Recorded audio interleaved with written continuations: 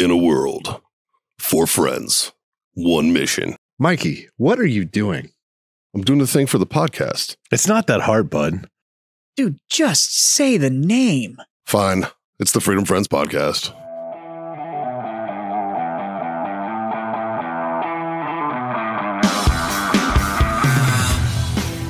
Oh, so there's drinks on the table, John. Yeah. There's a stick in my hand and his hand, and I can't see your other hand, so I'm going to assume while it's down there that it's Friday. What are we about to do? We're about to masturbate, boys. You damn right. It's time for a Freedom Friends Master Debate, solving the world's problems one mediocre topic at a time. As you guys have heard me say week in and week out for the last 3.5 redacted years. Sorry, I messed it up already. 3.5 redacted years. I made it 26 seconds in. Yeah.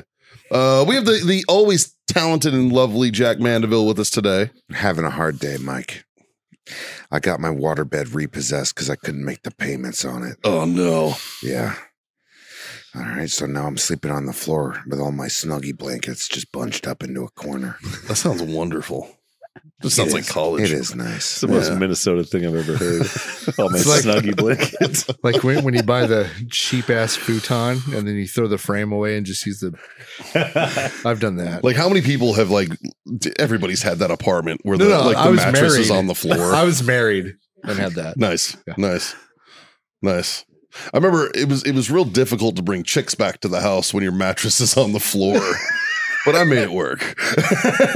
Good old Southern California. Especially when she's laying there on the mattress and you like sit down on it and she bounces off. Yeah, right. Because it's an air mattress. I didn't have an air mattress. It was just like a shitty mattress, but it was on the floor. One of my on the floor. favorite stories from when I was in the military was one of my guys, Ferry, decided to take this girl home one night. His name is Ferry? Yeah, Ferry. Man, I bet his drill instructors loved him. Right. Yeah. He was from Pittsburgh. Okay. Yep. He was a piece of shit until we deployed. Then he was pretty good. Seriously. Oh, he's one of those guys? I love those guys. He used to buy 2 bottles of Bacardi Orange from the Class 6, and he'd drink both of them in a matter of about 45 minutes. And then you had about 30 minutes of amazing entertainment, and then we'd handcuff him to the toilet. Almost every night. Because he was a fucking idiot. That's the only way we could get him to not do stupid shit. Makes We'd sense. shave like an eyebrow every once in a while. Anyways, so he took this girl home to her trailer. Classy.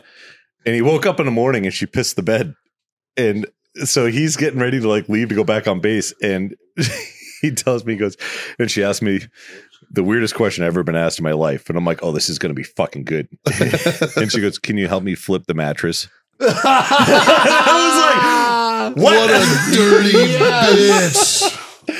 I was more surprised that was the weirdest question he's ever been asked in his life. Yeah, right? But if you're pounding 2 fists of Bacardi O before fucking dinner time, man, that's a pretty tame question. Yeah. Yeah, I get those 2 Bacardis and man, I just can't pull out, man. Just blow it all in there. Yeah. The theme of this debate's called Big Comes because it's a master debate. Justin, you got a topic for us? I do not, but Scott does. Scott does. Well, Yeah, you have one. I have a follow-on question. Last week, I think it was last week or the week before, we did what's the most feminine things we do. You're right. And Okay. so Mikey's what was it? What's something? Oh, What's something you do that's not considered masculine? Yes. And they basically made fun of me for getting pedicures and taking care of myself. But Jack, I want to throw you this question. He gets pedicures. I get petties. I'm not ashamed of that, though. I don't think it's feminine for me to do that. I don't either. But what's the most non-masculine thing you do? You know, I've caught, since I was a teenager, I've caught myself standing a certain way where I've actually used it almost to I've used an exaggerated version of it when I've played certain characters. It's this. I do that. Yes. I know exactly what you're talking about. I actually stand like that at times. I catch myself doing one of these That's how my mother used to like stand like at the edge of the stairs when I come home from school and I was like suspended. Yeah. Yeah. She knew ahead of time. She'd stand like this. That's a Karen stance. Yeah, that's a Karen stance. I stand like a middle-aged woman. Yeah. Or a Linda. Yeah. That's a like people named Linda stand like that. So I've been doing that since I was like a teenager. I catch myself kind of doing one of these every once in a while. I also cried when my dog died. That's not feminine We're at good all. on that? Like, Okay. that's All right. that's masculine. I've already been told that I'm going to be on suicide watch when it comes with my dog. Dude, we said it for years about you. Me and you had this conversation. Yeah, I was you were hitting me up a lot afterwards. I was like, I'm going to go and fucking make sure he's okay every goddamn day. Yeah. You were texting me a lot more than usual. Dude, Yeah. I was genuinely concerned. But that's because I totally get it. I kept busy with work. It was the best thing I could have done. You did. But yeah, no, I stand like a bitch. Yeah. But I played a character once called Meryl Kowalski where I did like a super exaggerated version of that because it was an extension of myself. Yeah. Yeah. Kowalski's a great character. That's a good character. Yeah. That was the Office. Or the shop. Yeah. Not the Office. Fernando Rivera, who was the lead in that show, I've been hanging out with him. Yeah. He's great dude. Down in San Antonio. Crashes at my place quite a bit. Really? Yeah. Oh shit. Tell him I said hi. Yeah, I will. Yeah. Let's link up. Let's grab a drink or something. 100%. Yeah. Let's do that. I like that, dude. Me and him. It's not like I got to let my dog out. So because I shot him. Yeah, I shot him in a TV. You show. shot Taco? You are a piece of shit. No, I would never ever. I would never said. shoot Taco. That's what you just said. No, I shot fucking Rivera. Yeah. Oh. In a show. Yeah. He's a fun guy. Yeah. It was a good death Anyways, scene. that's how. What about you, John? You're a very masculine guy. I said the most non-masculine thing that I do is women. That was his answer. That was my answer. That was his answer. That's good. Michelle had to answer mine. I don't even remember what it was. It was when you go to Sports Clips and get your hair shampooed. Oh yeah, that's it. Which again, I don't think There's nothing wrong with getting your hair shampooed. But it's the most non-masculine thing I do. Weak. And I just got it for self-care, just in general. Just you didn't cry when you saw The Notebook? Nope. I still have never watched it.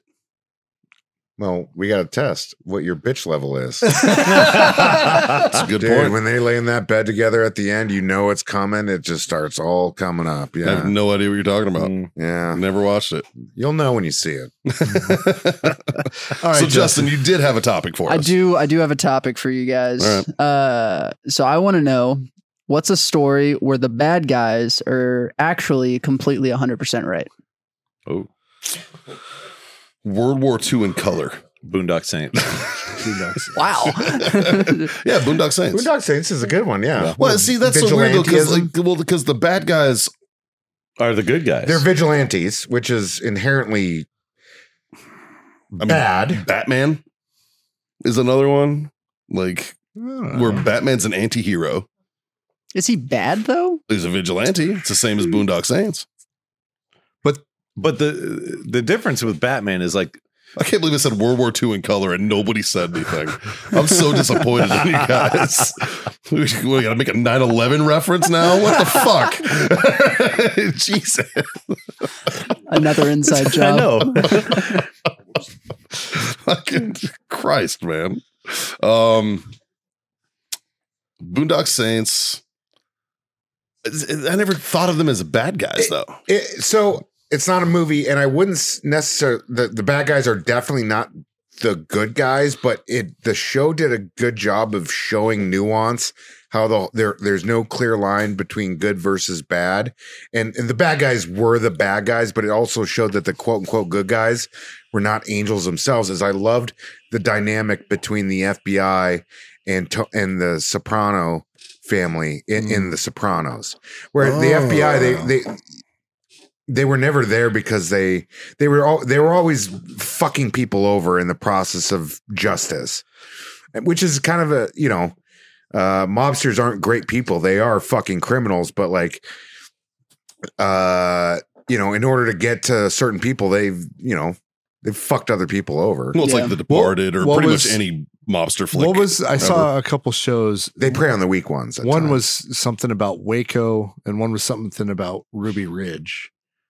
Koresh was a piece of shit. Yeah. But also there were a lot of questions about did they need to go that hard?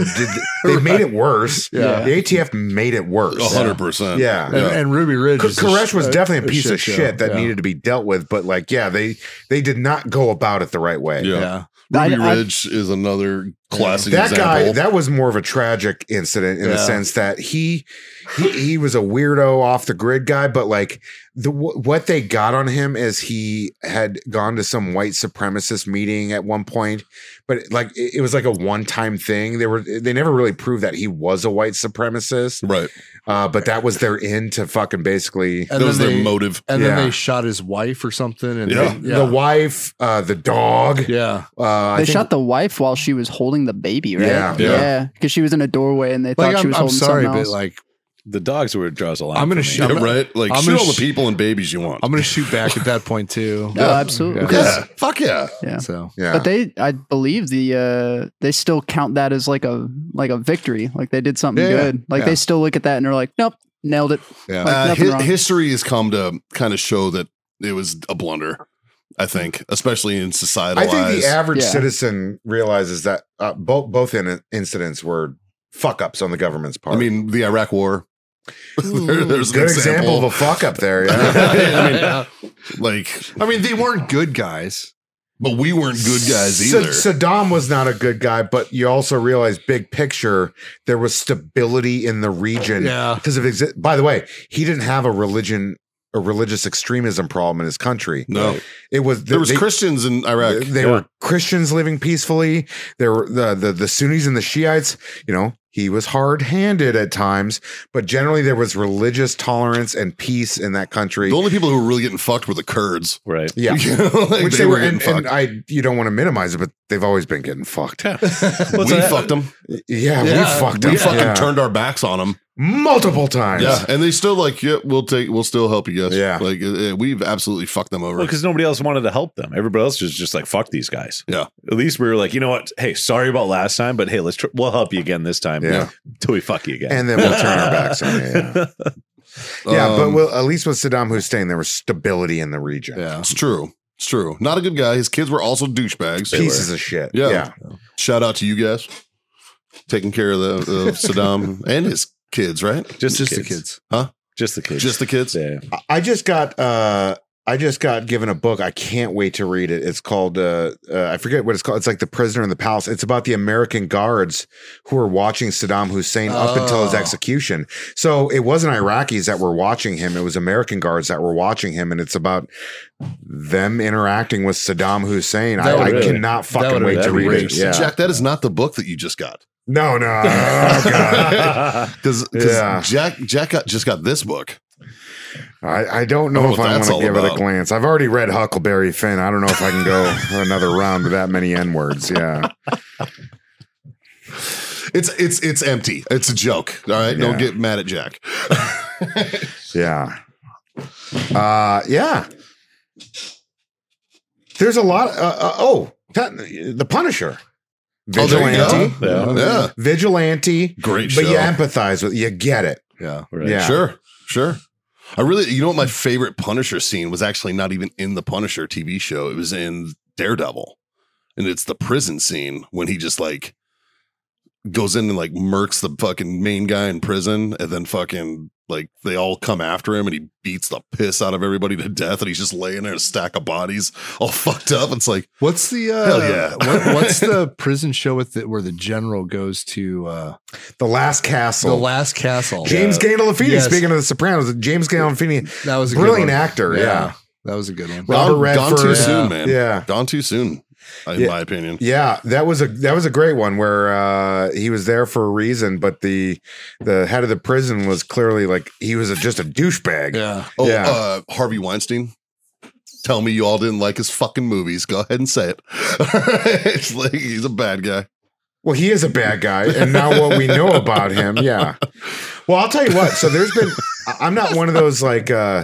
There's been a few like I don't listen to R. Kelly music anymore because everything we know about the guy, it's different now. I'm not gonna, like before. You should listen to it now though, because It means You different understand things. it differently. Well, it's just I'm not gonna spend any time giving any. Yeah, My body is telling me yes. Yeah. It's like, bro, he's a real piece of shit. he was telling everybody like straight up that he's a Same piece thing of with shit. Kevin Spacey. Like I haven't been able to get beyond what we know about him. I'm like, great actor, but everything we know about him, like, Did you see that House weird, of Cards is great. Did you see It's a that great show. weird YouTube fucking video he did after he got let go of House of Cards, where he was in character as his character on House of Cards? He did like this weird YouTube fucking clip where he's like, "You think I'm gone? I'm not gone," and it was fucking creepy, man. I was like, bro, really clinging on to that career of yours. Way to dig yourself deeper with your weird shit. Like, which was unfortunate because he's an amazing actor. Yeah, but yeah, obviously R. Kelly was a great musician, but they're like, it's like their fucked up personal shit is way too fucked up to forget. Because it's like you compare those guys to a Louis C.K. Louis C.K. for his fucking was like, oh, he jerks off in front of chicks. He actually always got permission to do it. He asked, so it was consensual. Yeah. He literally got consent. He's not a creep.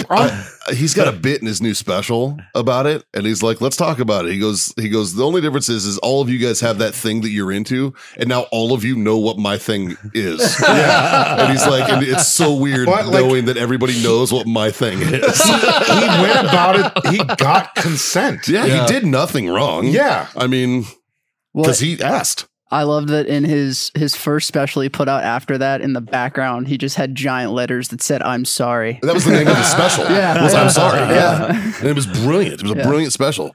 He's a fucking brilliant comedian. Yeah. Like that dude is fuck. But Jack, from what you were saying, that's another debate topic we had where it's separating a person's or an actor's character from like their real personality.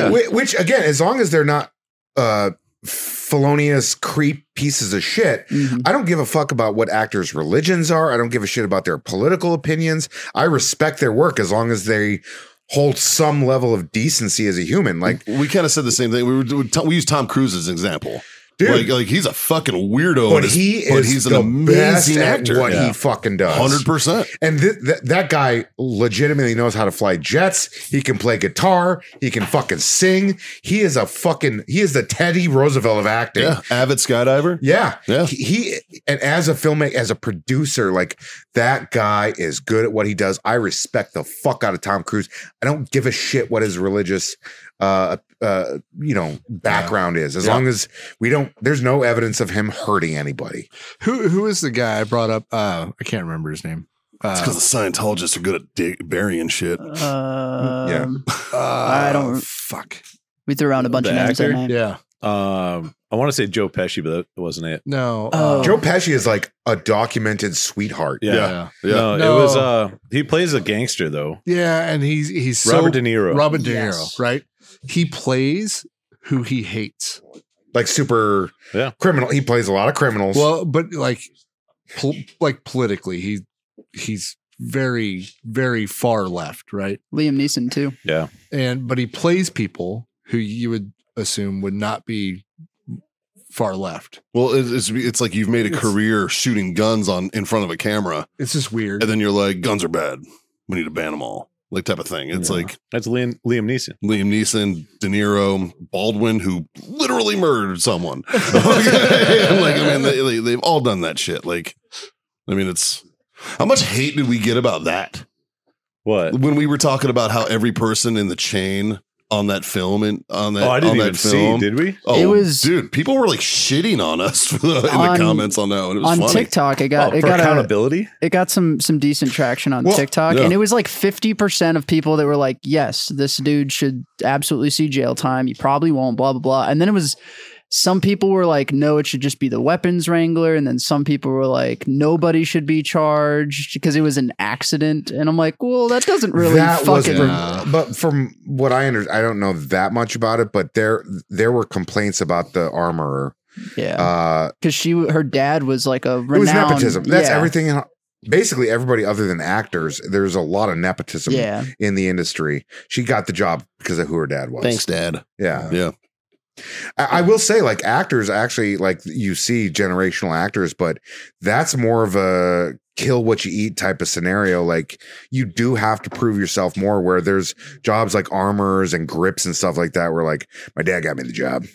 Yeah. There's a lower barrier to entry. I told one of your stories the other day, Jack. What? Haley and I were watching Lord of the Rings, and old Samwise Gamgee was on there. Sean Astin. And I was amazing human being. And I stopped it in the middle. Haley, we were having our date night, so we were high shit. And I was like, "Have I ever told you Jack's story about him?" And she's like, "No."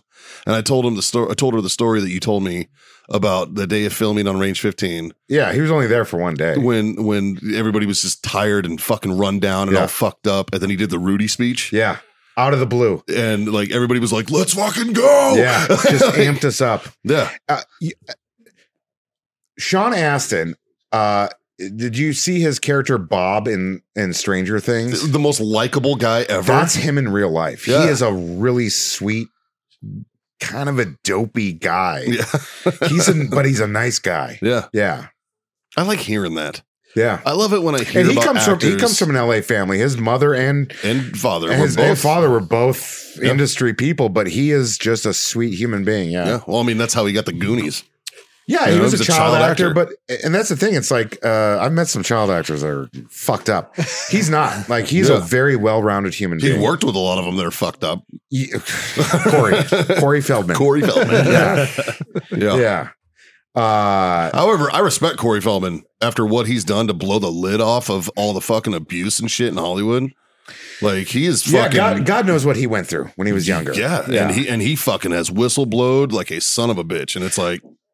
I did DMT with a former child actor. I'm not going to name him. No, he probably wouldn't even give a shit. What a great segue.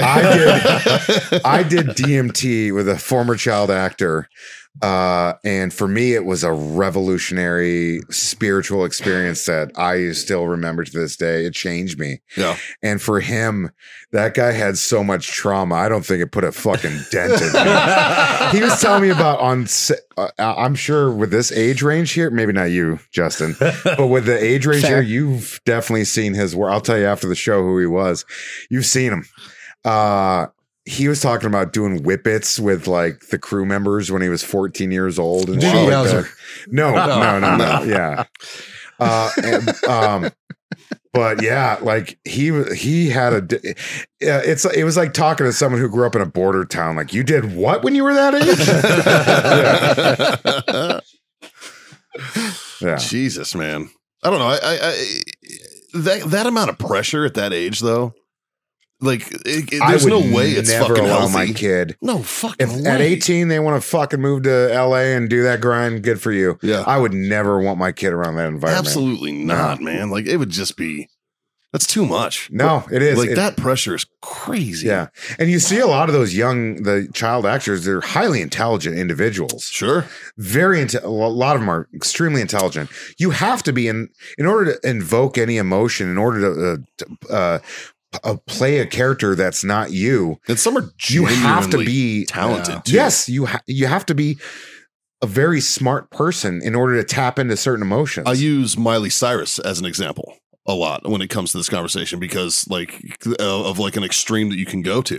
You know what I mean? Like there's no questioning that Miley Cyrus is a talented fucking singer. Yeah. The girl's got pipes on her, man. Yeah. She's a great musician and she's a decent actor. Yeah. You know, I wasn't a big Hannah Montana fan. It's more Justin's generation. But, goddamn right, boys.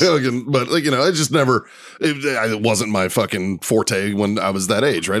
She wasn't around. She's much younger than me. So, but like when it comes to like talent, but can you imagine? First of all, she was fucked from Jump Street because her dad's Billy Ray Cyrus. Her dad was her dad was a very notable person. Yeah, yeah, you know, and Nashville's a different community when it comes to fame and popularity. Sure, and she grew up around Nashville. But then you have the Britney Spears, who again, great talent. Couldn't fucking handle it mentally. Yeah. You know, and just went off the fucking deep end and is still fucking there. Yeah. Right? Yeah. So she's still wacky. There's probably some deeper mental health issues. Yeah. I contracted with a dude who grew up with her. Yeah. I used to like babysat with she her also, and she shit. comes from kind of a broken home. Yeah. She didn't have a healthy home life. No. And her fucking dad's a piece of shit. Yeah. But apparently like the guy I contracted with, he told me he was like they were like normal fucking folks. It was just like, oh yeah, she did this thing on Disney Channel for a while, whatever, and then she blew the fuck up. Like, it was just, you know. But you have like there is a definite, and then you brought up Doogie Howser, who apparently is a very well-rounded person, and fucking got his head on straight and all this. He's and like I mean, and even when he had bumps in between being a child actor and when he got back into the groove of things as an adult actor, there were years where he had a rough go professionally, but he waited it out. He worked his ass off. He got back to, no one has Starship fucking Troopers. No one has a bad thing to say about Neil Patrick Harris. Yeah. Nobody wants to talk about the elephant in the room with child actors. Macaulay Culkin. Oh yeah. But he's turned out but he is an extreme example of the ultimate fucking peak of fame. Right. At an age where you have no consent to be going to auditions and even acting. He was forced into it by his family. Yeah. And he came out as normal as you possibly could under those circumstances. Yeah. He had a couple rough years. Yeah. Where he looked a little wacky. but if you hear him talk now and stuff, yeah, he's good to hook. Yeah. You know what I mean? Like, he's all right. Like, I don't know. It's weird. What's really sad to me is when you see these child actors that then their parents go and like fuck them over with the money and everything, dude, and start stealing from them. So many laws that have been going back until the 1930s. There's been so many laws in place to prevent that, and it still fucking happens. Yes. The guy I was telling you about I did DMT with, that guy had been working on major network. I'll tell y'all who he is after the show. He was on some of the most biggest fucking sitcoms of the 80s. Big fucking one of the biggest movies ever at the box office, and he had nothing to show at 18. See, that's fucking tragic. Yeah. Because you already, like, with that level of fame, you can't trust anyone. And you're like, well, at least I got my parents. And then it's like, nope, even they'll fuck me over. Yeah. Like, I mean, look at it happens to adults too, though. Absolutely. I mean, look at Dane Cook. Yep. Dane Cook's His a good brother. example. Fucked Like, his over by his brother brother. fucked him out of millions of dollars, you know? And he had to send his brother to jail. Yep. Wow. You know, and it sucks. Like, I mean, it's no different. Every family in America has probably had this happen to them in one way or another, where grandma dies, you got the siblings, and everything's been fucking chill for years. But when grandma goes, there's a little money on the table. Weird shit starts happening. Yeah. Arguments start happening. Sure. I watched it happen when my grandmother died. It was they started getting into it. It happened, and it happened when I had a grandparent die, and I let it go. Like, I just let it go, and I was like, I'm not going to say anything. I'm not going to fucking voice my opinion on this. I didn't want the drama. And then later it came up. Matter of fact, you were there when it came up later because it happened at our previous employer. Oh, I remember when I got that. the call. Yeah. And I fucking basically had to fucking rip into a family member. It was like, no, let me tell you what the fuck I think. And I had to fucking and truth be told, it did end up being healthy because it started a dialogue between her and I. And you're Irish, so there's a lot of fucking, and this was the lot Irish of family members. This is the Irish side, bro. So so it was they're both Irish sides. I guess there's two sides. They're both fucking green. At least you're not Italian, right?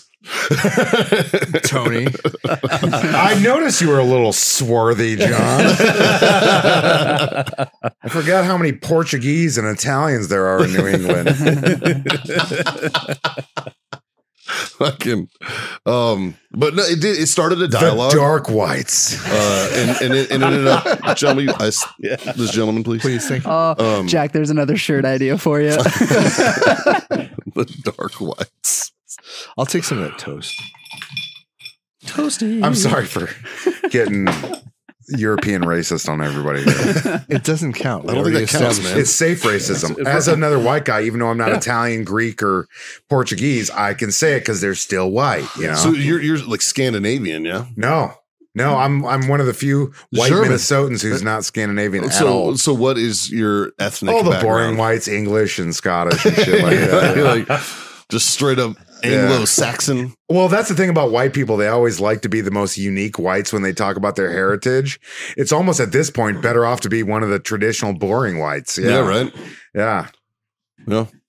I mean, it doesn't matter what you do. I mean, you're a straight white male in America these days, so you're automatically the devil. I'm not. I got a lot of advantages. People listen to me way too much. Yeah. Have you ever done the like DNA testing stuff? My sister did, so that's how I know about my heritage. Yeah, I don't want them having my DNA. Well, I don't really give a fuck about that. What are they going to do with it? Yeah. I don't know, man. I know. Honestly, I think they know everything there is to know about. Private tech knows everything there is to know about us. Quick, turn your TikToks on. I'm going to talk shit about China real quick. The government's already got your shit. You're in the military. Yeah. Yeah. You know? You're not lying. That's true. Straight up. But like, when did we hand over our DNA to the military? The first time you ever gave blood, probably. I don't remember giving blood to the military. Guarantee you get blood. Dude, you remember your first night in boot camp, just shot after shot after. Yeah, but they were giving me stuff. They weren't taking stuff away from me. That's when they put the trackers in you. Oh. Yeah. Where's our tinfoil hats? Where they at? But no, like the 23andMe and all that kind of stuff. Like, I know, like, for my dad's side of my family, like, they literally have family lineage back to like the mid 1700s. Like, I have it. So I know where my dad's side of my family's from. My mom's side, like, I know where my great-great-grandparents lived, you know, and like their family and shit like that. So like, I don't give a fuck what a DNA test tells me. Me too. Galway, like, I Bay, know where Ireland. my family lived for hundreds of years. I'm good. Are you know, what are you like? You're New England. Are you the Portuguese, Italian type of no New Portuguese? England? No Portuguese. There's some Italian, Lithuanian, Lebanese, Greek. And then like white trash Europe. Like you got all the whites. Yeah. Which, by the way, Middle Easterners, there is no Middle Eastern section there is no Arab section on the census. It's considered white. Yeah. And Hispanic was considered white until the 70s. Yeah. Really? Yeah. Well, don't you remember when Trayvon Martin happened and they were like, a white Hispanic man shot him, and everybody was like, wait a minute. No, but Arabs to this day have to check off white on the Caucasian on the census. Yeah. Well, I mean, if we went, God, I don't want to say these words, even though they're scientifically correct. Redacted. Is it recreational? No, it's legitimate scientific. There's really there's Mongoloid, Caucasoid. I don't want to say the other one, you know, but there's really only 4 races. Trapezoid? Yeah, we'll call it that. And then whatever American Indian is. There's really only 4 races, right? Like, and that's, if you go down to like legitimate, like, you know, Homo sapien different classes, you know, and all the colors have fucking blinded everybody because it really doesn't fucking matter. No, it is. You know what I mean? Is. Like it. I love when people like, for a while, people like, you know, so what's your heritage? Where are you from? I'm like, oh, I'm American. Yeah. Right. Like, well, what? Like, yeah, like my parents were both born in the United States and I was born in the United States. So that makes me American. yeah. You know, like, I don't know what else you want from me. Like, well, where's your family from? I'm like, Massachusetts. I mean, my lineage is pretty easy to go back just because my father wasn't born here. Yeah. Your dad's actually Irish. He was, yeah. No shit. Yeah, like I'm fucking son of an immigrant, pal. That's why every time like the slavery conversation comes up, I'm like, hey, I didn't have anything to do with that shit. My family was dealing with potato famine while y'all were fucking dealing with that shit. My grandparents on my dad's side immigrated to the United States during World War II because they were in Holland, Netherlands now, and they fled Europe because they're Jewish. And so like I have my grandfather's diary and the whole nine. Like, is it the Lithuanian part or no? It's my mom's side. Oh, they were Dutch. Yeah. Yep. Jewish. Yep. Interesting. Yeah. Yeah. Like I still have family in the Netherlands. They own a store in Amsterdam and The Hague, called Blijgesteins. Their last name's Van Blijgestein. Very Jewish name. Yeah. But it's really cool. Like when Nazis came in and started. It's very cool when the Nazis came in. Sorry. Well, no, like, so they had this store, and so they came in and Nazis were pretty much like, we're going to take over your shit. We'll be back in a week. Well, in that week, they got rid of every single thing they had in the store and gave it to everybody in the community. And so the Nazis came in, took over the store, did whatever. Well, obviously, you know, we know how that war went. Yeah. So when they came, you know, took everything back over, everybody in the community brought back all the property to the store. Really? Yeah, like That's it's really cool. So fucking that says a cool. lot about the Dutch culture that there was that plan set in place, or I guess that cultural institution to take care of Their own. Yeah. their own like that. Yep. And we forget that for all the fucking travesty that happened with everything leading up to World War II and people being hauled away in the Nazi invasion into other European countries. There were so many great examples of heroism and kindness and love that happened in that region. It just goes to show you, people are, for the most part, good. They're good, and they're going to do the right thing. Yeah. Because conscience is still there. It's still a piece of who we are. Yeah. Right? Even sociopaths like us, fucking, we still have a conscience, right? I mean, it's as weird as it sounds. And like, you know, I'm gonna quote a Marvel movie, man. People often forget that the first country that Hitler invaded was his own. You know what I mean? So there was a lot Austria. of Germans. Well, sorry. Well, he was Austrian. He was, Yeah. and he was Jewish. That's been disproven, but yeah. Really? Yeah. That's it. Wasn't his mother like Jewish? It wasn't. She had the T-shirt. Yeah. Oh, got it. Yeah. Like, so she was Jewish, But like John. he did. I mean, he was Austrian. People forget that. Yeah. And one of the first places he went into was Austria. It was a layup for him to go into Austria. But the first country he invaded was Germany. They invaded Germany first, really.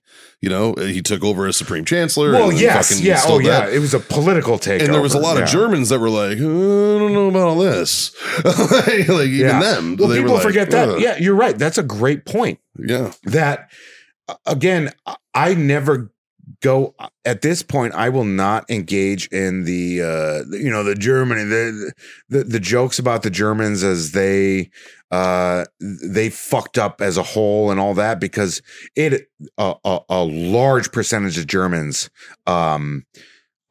were vocally anti-Hitler, and they followed it through to the end. There were multiple assassination attempts on him, not from the outside, but from the inside. There were a lot of Germans that understood and knew how bad Hitler was and tried to stop.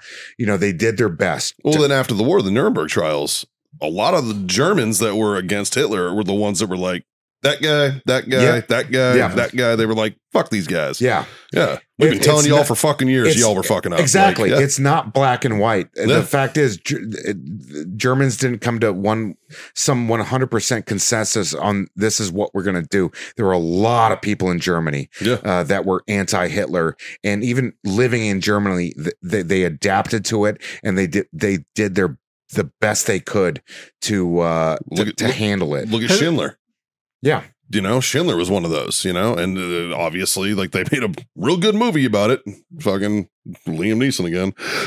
And, you know, that's what it was. He was like, I'm not on board with this shit. Yeah. I'm going to save as many people as I can because they're people. Yeah. You know, and Have you guys seen the show called The Defeated?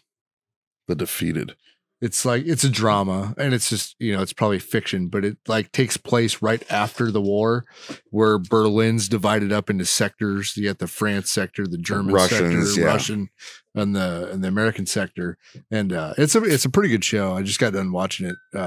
But just, it takes place like there, and it shows, like, you know, the innocent Germans. Yeah. You know, trying to rebuild everything. The only thing I got to say about the Germans, even though there was a lot of them that weren't complicit in the whole Nazi Germany thing, is they still deny.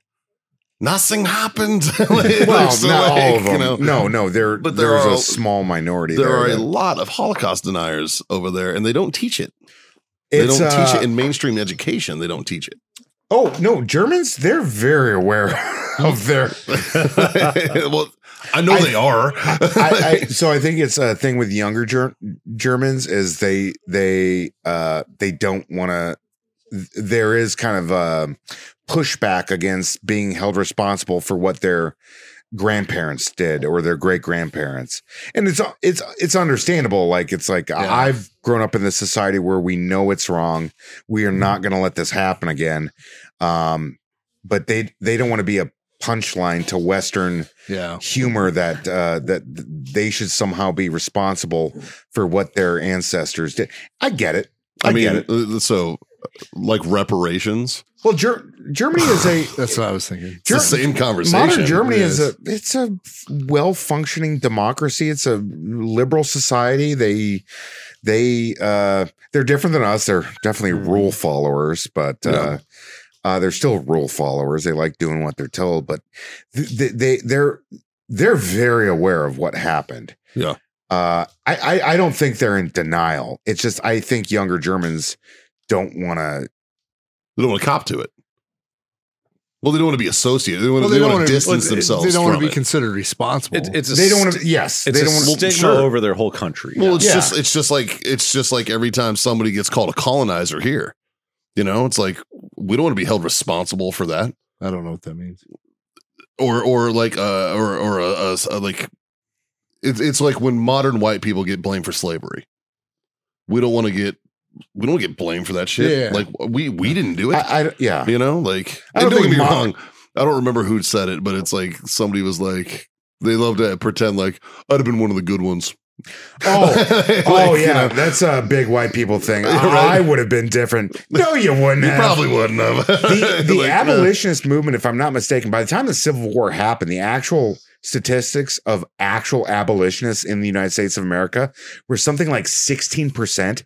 So you had 16% of the population that was actually vocally anti-slavery and working to end slavery. You're not quite right there because half of the Civil War was fought for people defending or not, like they were fighting to end slavery.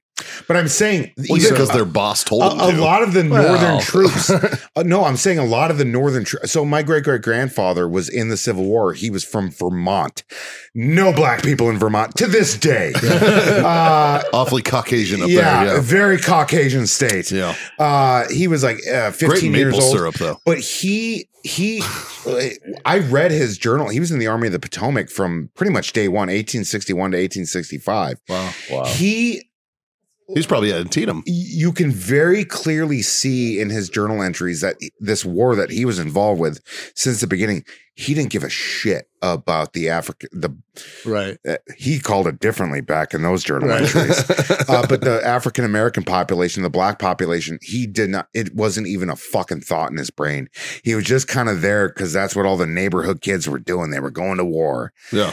And again, and for the Southern population, only. If I recall correctly, only 9% of Southerners owned slaves. So you had all these, the other fucking 91% of dipshits that were essentially there to fucking go to war for the fucking wealthy. Yeah. And they got conned into fighting because it was all about the plantocracy. Not much has changed. But the whole going to war because that's what the neighborhood kids are doing. That's happened on almost every major conflict. Like that movie just came out from a book, The Greatest Beer Run Ever. I don't know if you saw that or not or read the book. Oh, I know the basics of the story. Yeah. Great. And you gotta watch the movie. It's good. But the book's even better. It really is.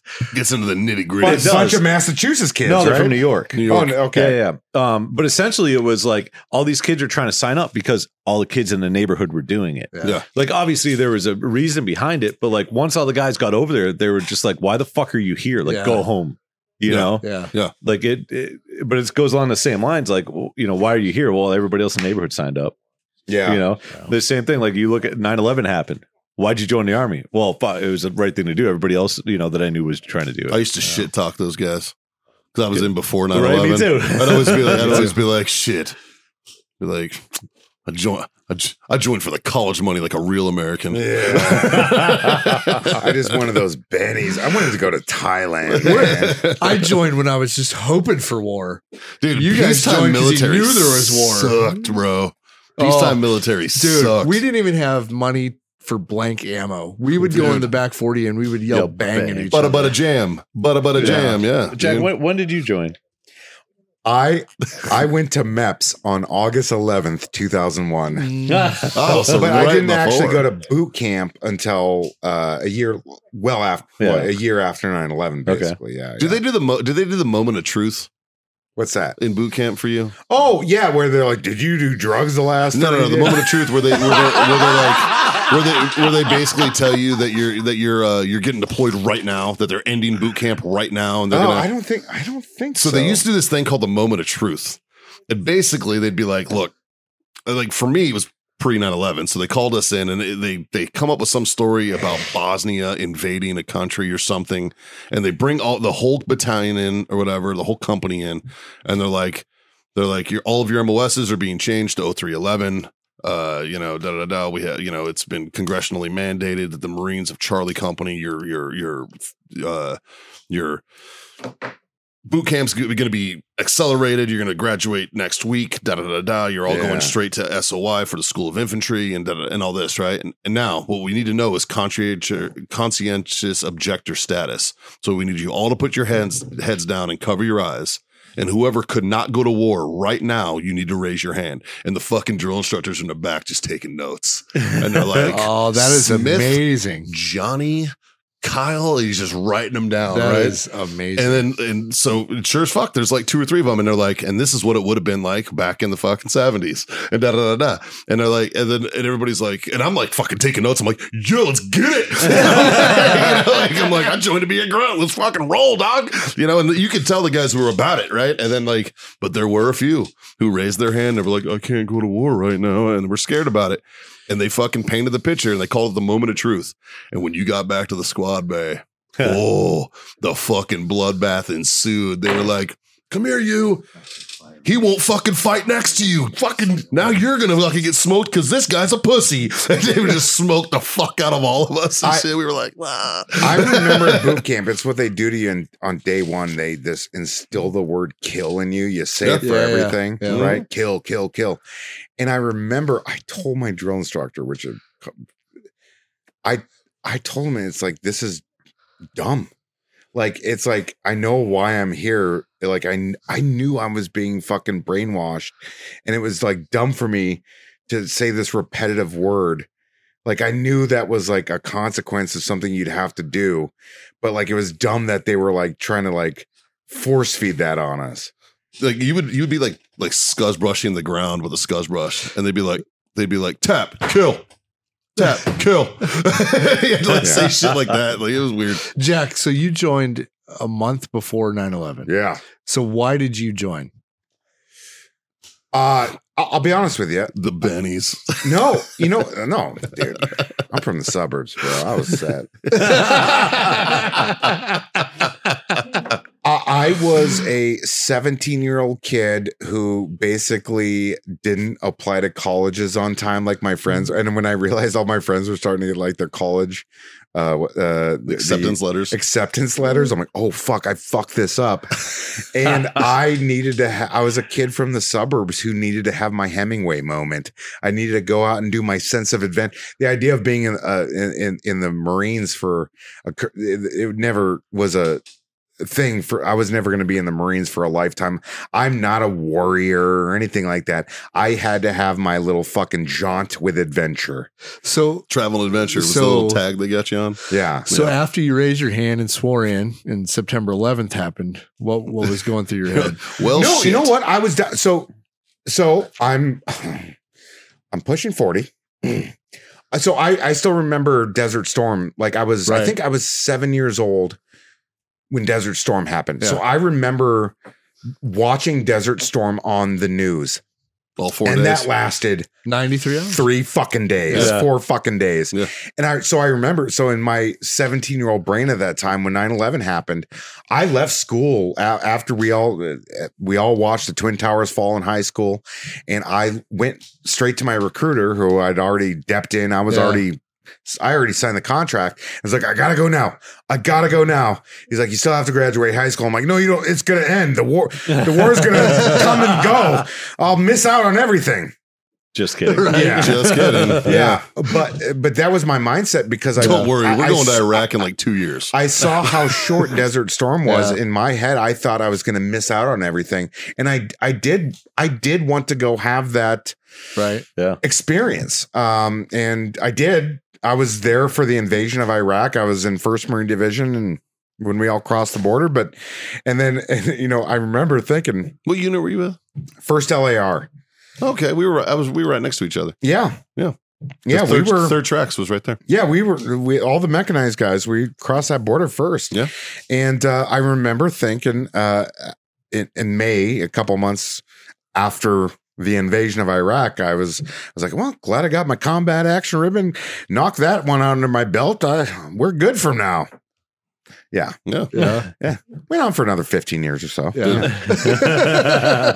I was a fucking corporal when that shit happened. I was on the pistol range that morning when 9/11 happened. And we were like, so 4 a.m., 4:30 at the armory, to pick up your pistol. That doesn't start till 9. You know what I mean? So at 4 a.m. in California is 7 a.m. So when the towers are getting hit, I'm checking my weapon out. Yeah. So like on our way to the range in a fucking Govy van. And they're like, we got some shit that went down. And we were like, huh? Like, yeah, it was fucking wild. But, and like the mindset changed because peacetime Marine Corps was fucking boring. It was junk on the bunk inspections and bullshit. I inherited the peacetime Marine Corps. All my NCOs, like, literally were invading Iraq, but they were still doing peacetime Marine Corps things. Yes. Like hazing us. We didn't know anything better. Dude, it was a vicious transition. We had first sergeants that were concerned about haircuts and shaving and shit like that when we were uniforms. The day before we went into country. I was very fortunate that I had a gunny in charge of me. I had 2 gunnies with me that had both been in Desert Storm, like on the ground in Desert Storm. So when this shit went down and some first sergeant would be like, why aren't you wearing your blouse? Because it's 130 degrees out and we're wearing fucking body armor. Kuwait in February, March. When we went in March, dude, but it was still brutally fucking hot. We got to Kuwait in February. We were at Camp PA for like a month before we jumped the berm. Yeah. Like it was fucking brutal. It was hot as fuck. So John and I were in the 101st, right? Yeah. You remember like the World War II pictures with mohawks and face paint and the whole nine. So we were shaving mohawks. Yeah, because you're like, let's get some. Yeah, we're sticking with our unit heritage. We're 327 glider infantry. And like that's what they did. Some first sergeant saw us shaving mohawks and smoked the shit out of us. Lost it. I remember this first sergeant was bitching at us because we weren't wearing blouses, and my gunny was like, "Hey, first sergeant, can I talk to you real quick?" And he's like, "What do you need, gunny?" And he's like, "No, I'll just show you something around the back of this," and just fucking clicked off safe. It was like, "You come near my fucking Marines again? I'm putting 3 hot ones in your ass before you hit the ground, you piece of shit. Get your take that fucking civilian shit the fuck out!" Like just fucking ripped into him. And we were all like, fucking get it, gunny. We were like, hell yeah, dude. We had a similar moment in our platoon, but it was between 2 E5s. Well, it was an E5 with a Ranger tab and then an E5P, not Ranger. And Ranger tab, Goddard, just got promoted right before we deployed.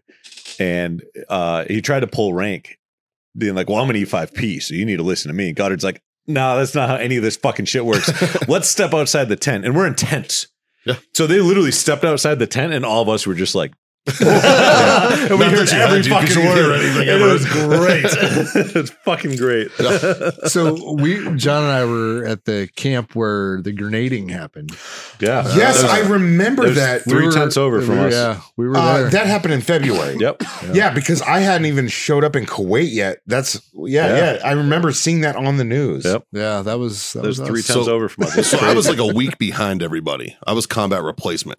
So like I was just like, while everybody else was in Baghdad, like fucking doing it, and all the Republican guys were fleeing, I was picking them up. I was getting in fights outside while everybody else was inside there. I still have not been to Baghdad. Never been there. Been to Iraq 3 fucking times. Never been to Baghdad. Again, going back to, I'm not interrupting y'all's story, am I? Going back to history, Baghdad is one of the most progressive cities in the history of the world. Baghdad is actually, when you look at the history of the world, Baghdad is a place that some of the greatest advancements in science and mathematics and art happened. You look at pictures of Baghdad in the 80s. Oh, it was beautiful. It was and that was Saddam's Baghdad. Look at Kabul. Yeah. Look up Kabul in the 70s. It was a fucking tourist attraction, man. People went there. There was like water parks. If there wasn't a war, there would be ski resorts in Afghanistan.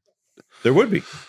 We could actually blame the Russians on fucking it up. I didn't say what war. I said this if there wasn't a war. We could probably pretty coherently blamed the Russians on fucking it up, and then we didn't do a lot to fucking perpetuate it. But,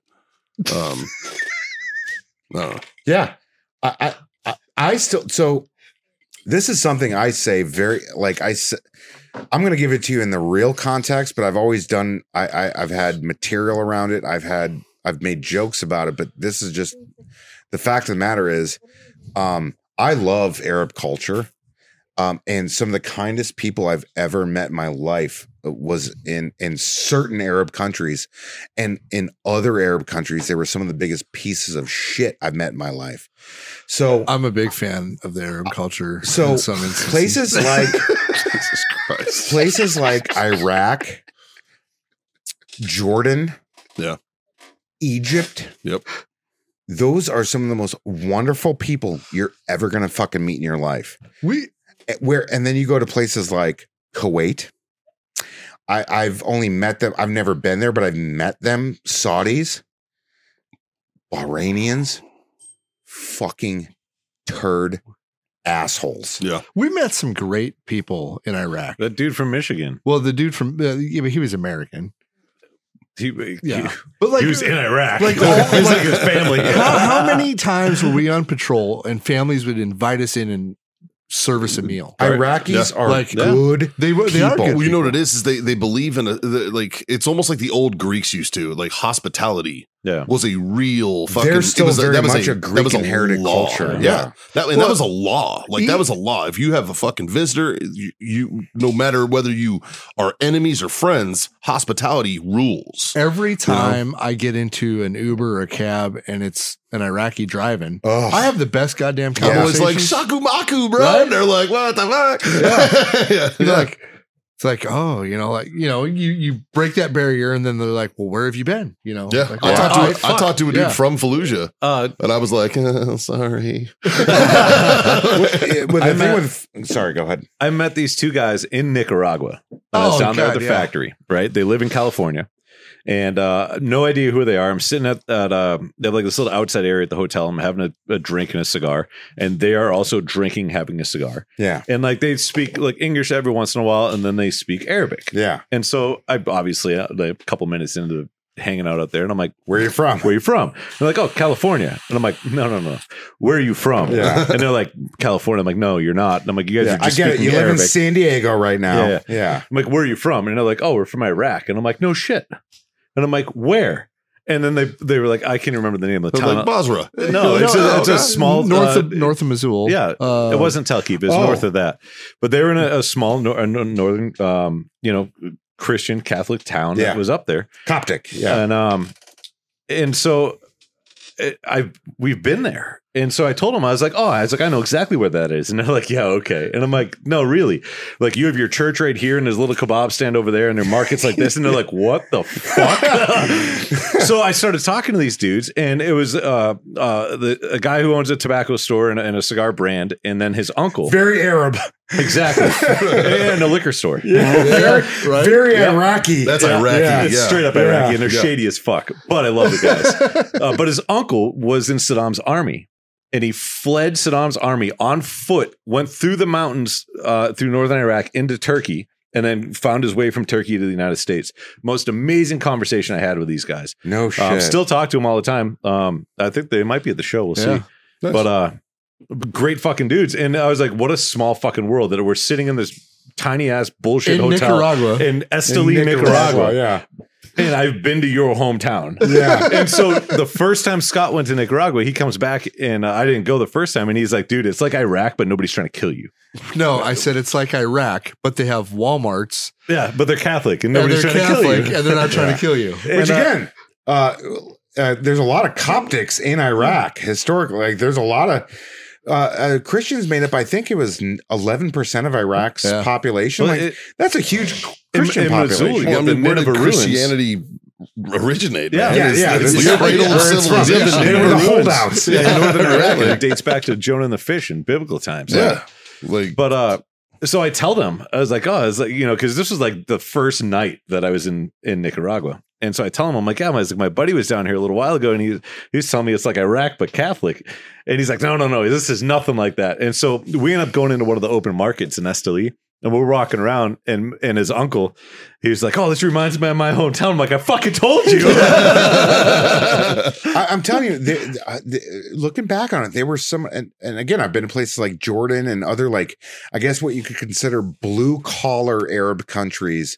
Some of the kindest, most wonderful people. Dude, Amman Jordan is such a badass city. It's a cool place. It is a cool place, cool people. I was there for New Year's. We did a show and we got dropped back off at our hotel in downtown Amman at like 11:57 in the middle of fucking downtown Amman. And it was one of the greatest parties ever. All the fucking bro dudes out there, just, you're American, fuck yeah, welcome to Amman. Just so fucking kind. Awesome. Amazing fucking restaurants, so much kindness. The food's really fucking good the there. The food is so good there. Fucking and fresh as shit. Yeah. What are we doing to our fruits here that makes them so terrible? Mass producing. Fucking A, man. Because all I know is like honeydew over there look like fucking watermelons. Yeah. They're this big and they taste like vanilla ice cream. The pineapples in Nicaragua.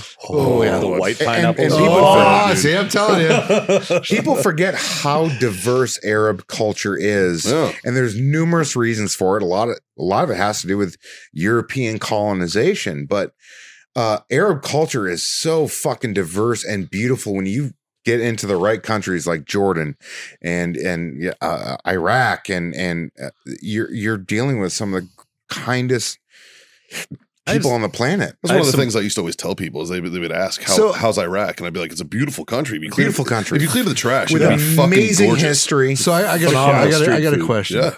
You know how like all the Vietnam guys are going back to Vietnam now? Yeah, I'd totally go back to Iraq. I go back to Iraq in a Would you split second. really? Yeah, 100%. Do you think there'll be a time? I'm gonna give it a few years. Is it safe now? Like, no, I know a couple journalists that have done work up in the north, which again, the north is friendlier and it's safer, but Iraq is. I don't think you want to go to the Sunni Triangle right now.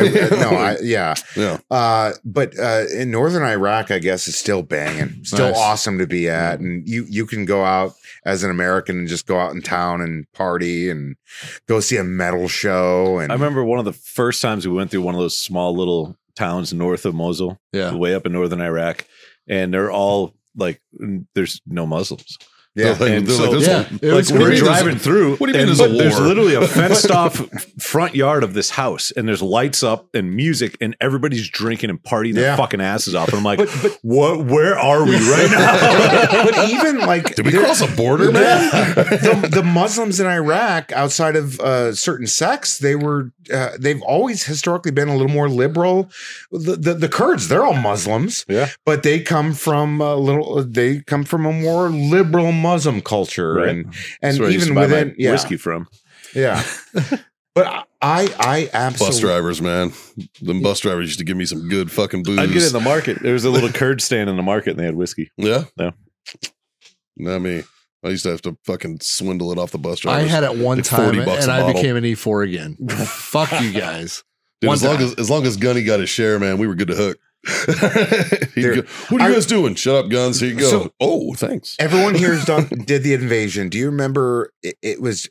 I wouldn't say it was propaganda. It was just our young, misguided ideas of who these people were based off of the Desert Storm and how we grew up viewing Iraq and Saddam Hussein talking shit on the TV, and you'd see the clips of the Iraqis stomping on American flags and yada yada yada. And I remember, so we had these views like these people, these savages they just want to destroy us. And I remember the first shop I went into during the invasion of Iraq, there was a fucking poster of Britney Spears on the wall. And I'm like, these guys are down. They're all about it. One of the first shops I walked to. It was like the Rolling Stone cover Iraq, with the Teletubby. I bought a pistol. Yeah. I literally bought a pistol. Yeah. Hey buddy. Mister. They were all trying to hide their shit. And I'm like, no, this is a gun store. Yep. I want a gun. Dude, but they were. That is the most Scott thing ever. It's like, it was. Even our ideas of Saddam Hussein, I'm like, if he wanted to nip.